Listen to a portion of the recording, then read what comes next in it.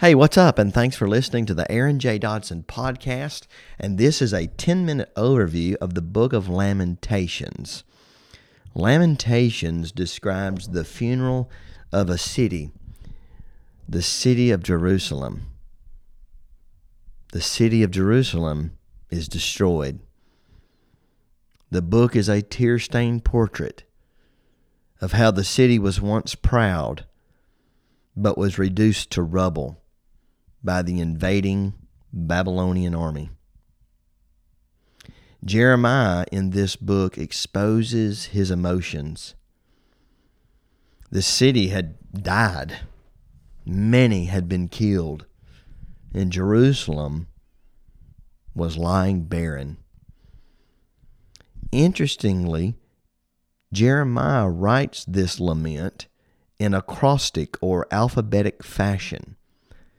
He begins each chapter with the first letter A, and he progresses verse by verse through the Hebrew alphabet, literally weeping from A to Z, as we would say.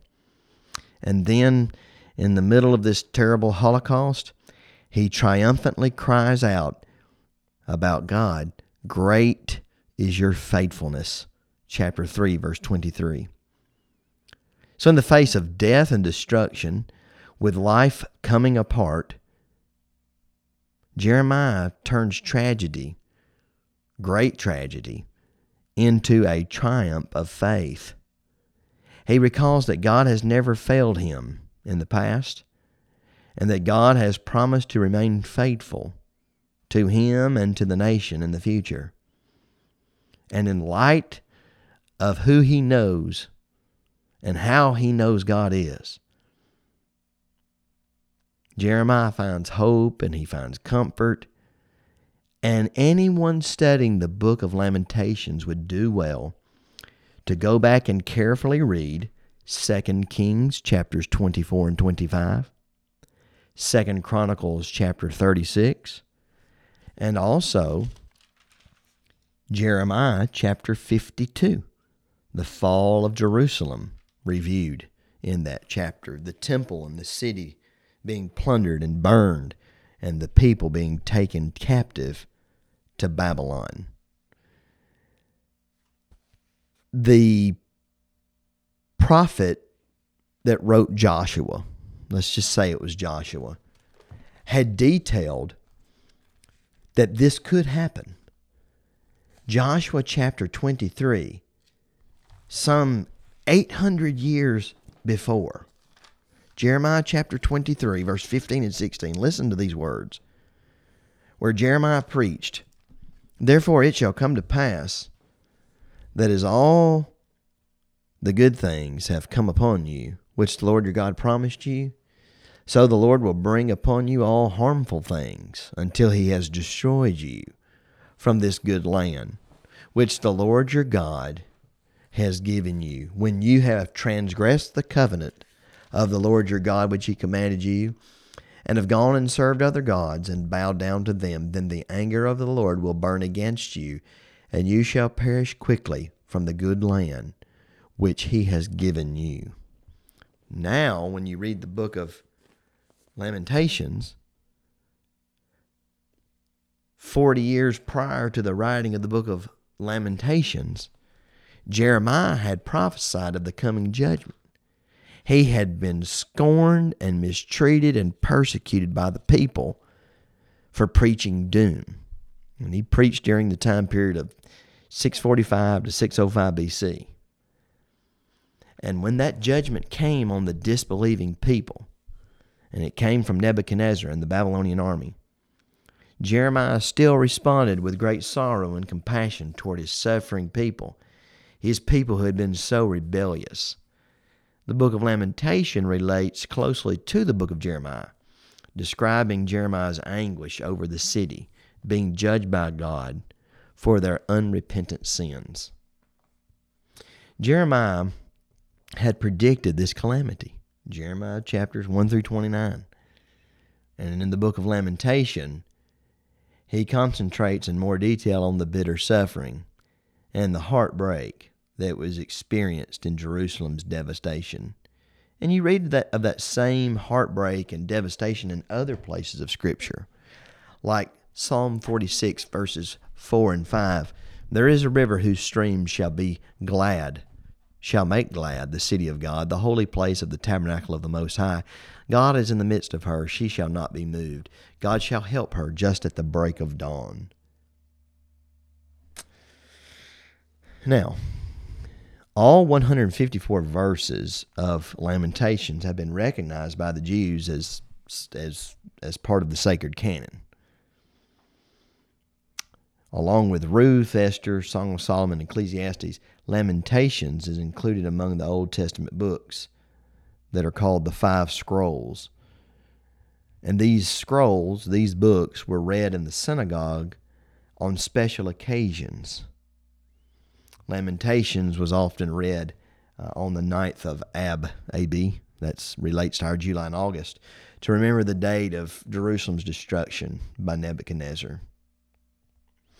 Interestingly, that same date later marked the destruction of Herod's temple in the city of Jerusalem by the Romans some years later in AD 70.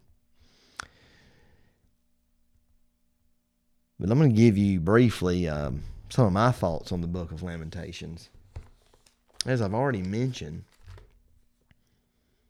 in the midst of all this, you have Jeremiah's hope. I'm going to focus on that in just a moment.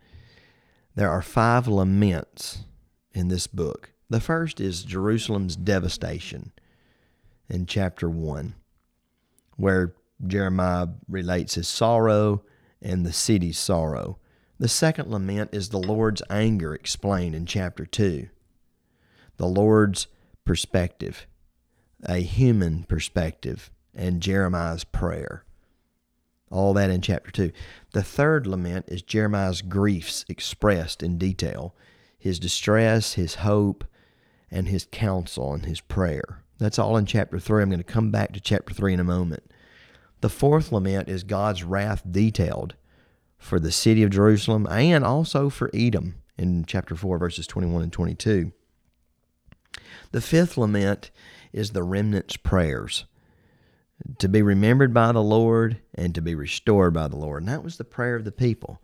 We want to be remembered and restored.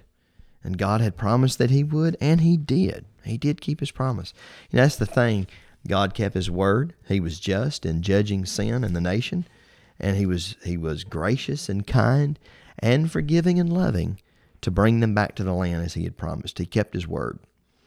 In chapter 3, verse 21 to 28, I love this, and I think these words can serve as a comfort to all people of God for all time, remembering the great character of God, the faithfulness of God, the loyalty of God to His word and His covenant. He always keeps His word and His promises.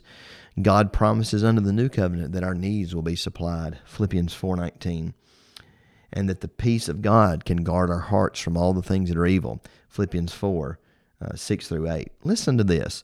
Lamentations 3, verses 21 through 20, as much as I can read with 1 minute left. This I recall to my mind. Therefore I have hope. Through the mercies of the Lord we are not consumed, because His compassions fail not. They are new every morning. Great is your faithfulness. The Lord is my portion, says my soul. Therefore I hope in Him. The Lord is good to those who wait for Him, to the soul who seeks Him. It is good that one should hope and wait quietly for the salvation of the Lord. It is good for a man to bear the yoke in his youth. Let him sit alone and keep silent, because God has laid it on him. Let him put his mouth in the dust. There may yet be hope. Let him give his cheek to the one who strikes him, and be full of reproach. For the Lord will not cast off forever. Though He causes grief, yet He will show compassion according to the multitude of His mercies. For He does not afflict willingly, that is, apart from His heart, nor grieve the children of men. I love these thoughts, and they're beautiful. And there's a song, the steadfast love of the Lord never ceases. His mercies never come to an end. They are new every morning. Great is thy faithfulness. These words can carry the people of God through any trial, through any up, through any down. And that's kind of the highlight of the book to me. For them, This would be something they would remember, that what God promised came to pass, and that they suffered for their sins that they committed and would not repent of. But God, again, He kept His word. He restored them back to the land. And during the darkest of days and greatest of tragedies, they could say, God's mercies are new every morning. Great is your faithfulness. We'll close with that. God is faithful to His word, and God is always good to His people. If you enjoyed this episode, please share it, and I hope that it just whetted your appetite to get in there more and actually read more about how lonely sits the city that was full of people. How like a widow is she, who was great among the nations. She weeps bitterly in the night. Judah has gone into captivity, chapter 1, verse 3. But great is God's faithfulness, and He did bring them out. Thank you so much for listening. God bless, and we'll catch you next time.